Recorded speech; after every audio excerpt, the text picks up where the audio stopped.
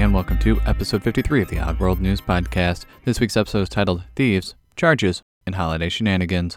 Oddworld News is a weekly podcast where we cover the strange and peculiar news that has occurred throughout the world. If you'd like to follow along with this week's episode, you can find the show notes in your podcast application of choice or by going to oddworld.news/53. Here are the stories for the week of December 13th, 2015.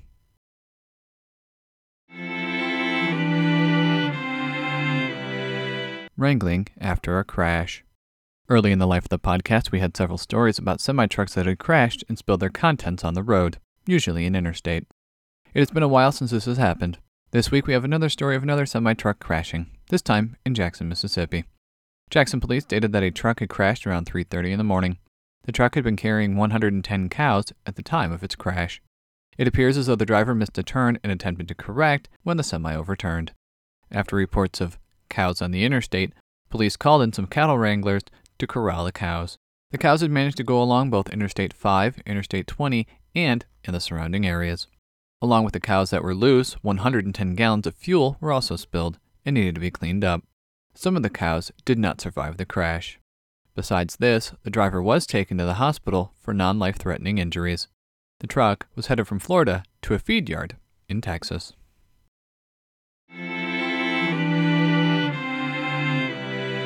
Tricking the thieves. The holiday season means that more people are ordering things from online retailers. One unintended consequence of this is that packages are left on doorsteps when people are not at home. This arrangement makes it much easier for nefarious individuals to grab a package and run. To combat this, residents in South Jordan, Utah are fighting back. A man and his neighbors have decided to band together and make it more difficult for thieves. According to John Barker of the Unified Police Department, quote, "It's a crime that only takes 15 or 20 seconds. To jump out of a car in front of a resident and run up, grab the package off the porch, and they're gone." End quote. In order to combat this, the neighbors are putting rocks, old clothes, and anything else in old Amazon boxes to ultimately try to deter individuals from taking the boxes. By doing this, the thieves will ultimately become confused and be unable to tell if the contents is legitimate or not. Instead of partaking in this type of deception, police are recommending that people use surveillance systems instead. Barker states, quote, "If it's a good system, they can get some very good pictures. If you can get the car, and especially the license plate, that's very helpful in tracking these individuals down." End quote. Police indicate that while they are tracking down thieves, there is an alternative solution. Pick up the packages at package service locations.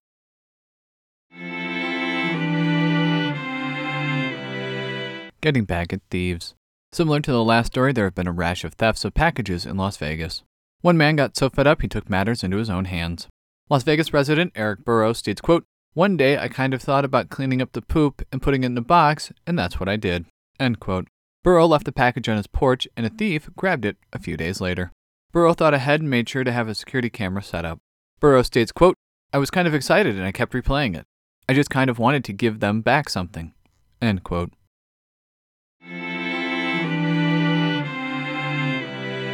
We don't need any facts. No one person can know everything, at least not in today's society. What can be bothersome is just how ignorant some individuals can be. An excellent example is in this story. North Carolina is quickly becoming known as a place that utilizes alternative energy sources. Many companies already utilize solar energy as a means of reducing their existing energy usage. However, Woodland, in Northampton County, has rejected the rezoning plan that would allow a solar farm to be constructed. The reason the council gave for rejecting the proposal was based upon testimony from two residents. The first resident, who is a retired science teacher, questioned the high number of cancer deaths in the area, and that no one could tell her that the solar panels did not cause the cancer. Another resident states, quote, "The solar farms would suck up all the energy from the sun, and businesses would not come to Woodland." End quote.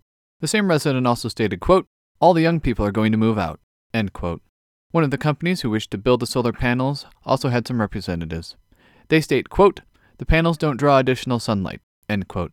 They also indicate, quote, "There are no toxic materials on site. This is a tried and true technology." End quote. The council has also voted for a moratorium on future solar farms.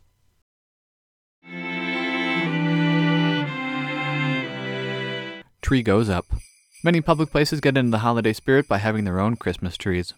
One of these types of places is hotels, such as the case with the South Coast Plaza in Costa Mesa, California. When these trees are put up, what the owners do not expect is to have something go wrong. Unfortunately, that is what has occurred at the Westin. Just after 6:30 in the morning, the Costa Mesa Fire Department received a call about a tree being on fire. The 96-foot tree was fully engulfed when firefighters arrived. Deborah Gunn Downing, spokeswoman for the South Coast Plaza, states, quote, "We're waiting for the results of the fire department's investigation into the cause of the fire." End quote. Fire Captain Chris Coates states that a maintenance worker had been power washing in the area and heard a large pop. The maintenance worker turned around and saw the tree on fire, and then called in the fire department.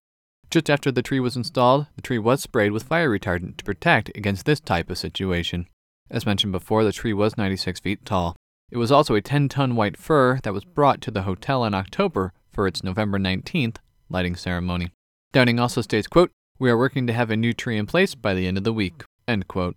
The cost of the tree was $120,000.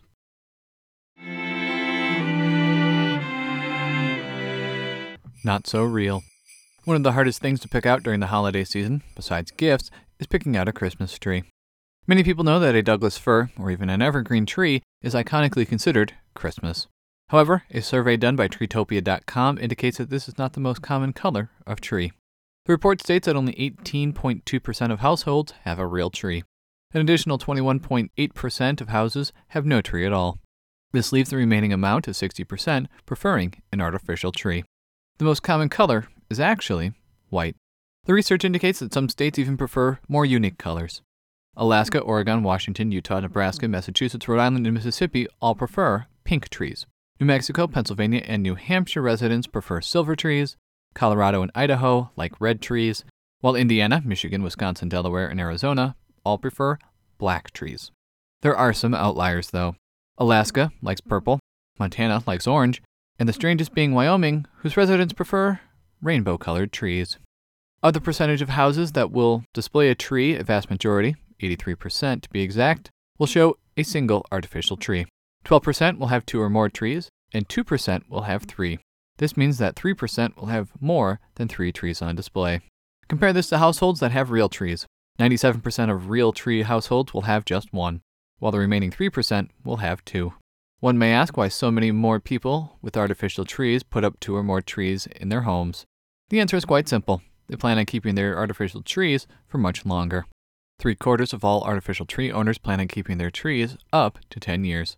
Specifically, 35% plan on holding their trees for up to 5 years, while 40% plan on 6 to 10 years. The percentage of households that plan on keeping their trees between 11 and 15 years, or 16 to 20 years, comes out to 7% for each group. The most surprising aspect is that a full 11% plan on keeping their artificial trees for 21 years or more. That is a significant percentage. The last tidbit regarding artificial trees is which states end up spending the most. The winners in this category are Tennessee, Florida, and West Virginia. The group spends 60% more than the average when it comes to artificial trees. The states that spend 60% less than average are New Mexico, Alaska, and Hawaii.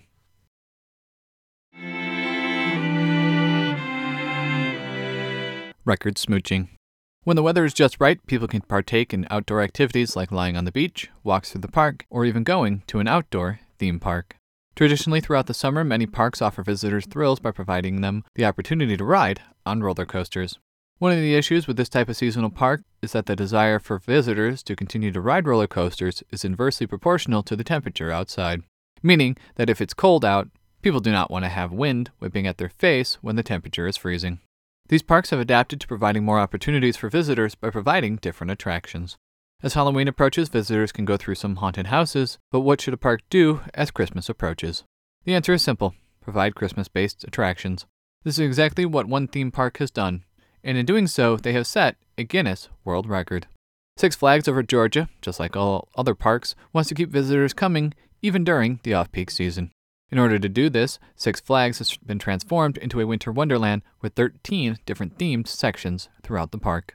Some of the attractions include Magic of the Season, which is a light show, a Main Street Christmas, which has more than 165,000 lights and includes artificial snow.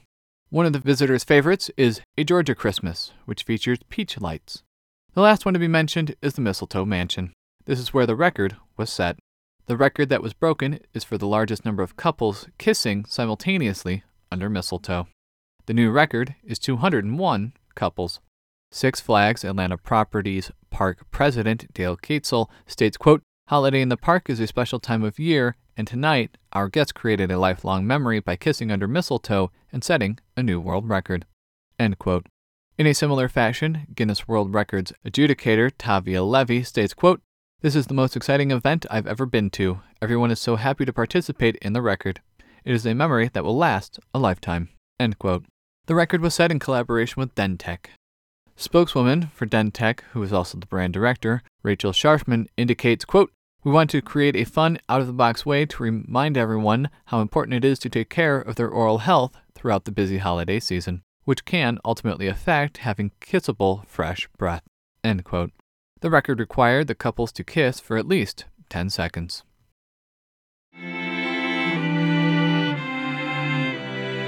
I'm going to run, but fail. When a defendant in a trial does not like the sentence handed to them, they may try just about anything to avoid going to jail. A defendant appeared in court in Oklahoma City.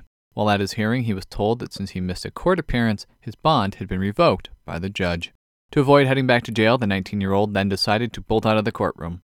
He was held by court officers near the elevators. The teen then slipped away and ran down the hall, where officers attempted to restrain him again, yet he broke free again, this time running towards the main corridor.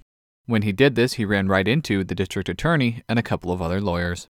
The district attorney and the other lawyers were able to tackle the defendant to the ground, where he was handcuffed and then subsequently brought back to jail. Video of the defendant's escape is linked in the show notes.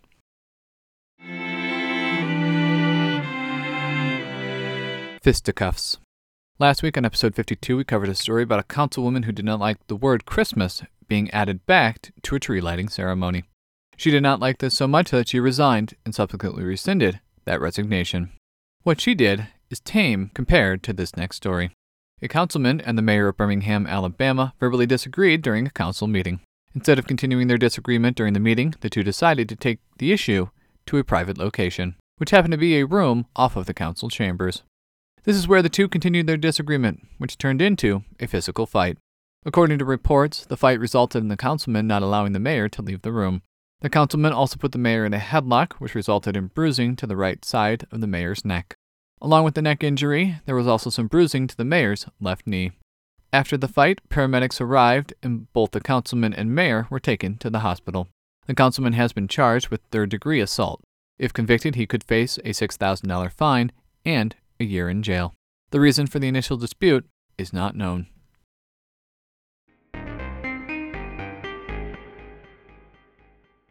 Catching lightning.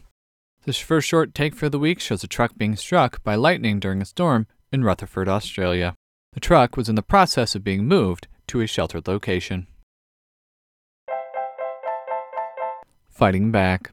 In the second short take for this week, we have a pet kangaroo in Bega, Australia that is playing with a family's cat, until the cat decides it has had enough and fights back.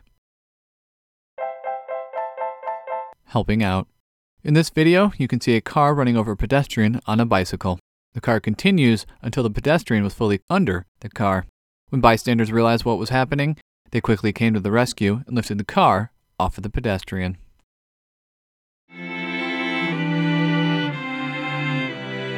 And that concludes this week's episode of the Oddworld News Podcast. You can find the show notes for this episode and all previous episodes at oddworld.news.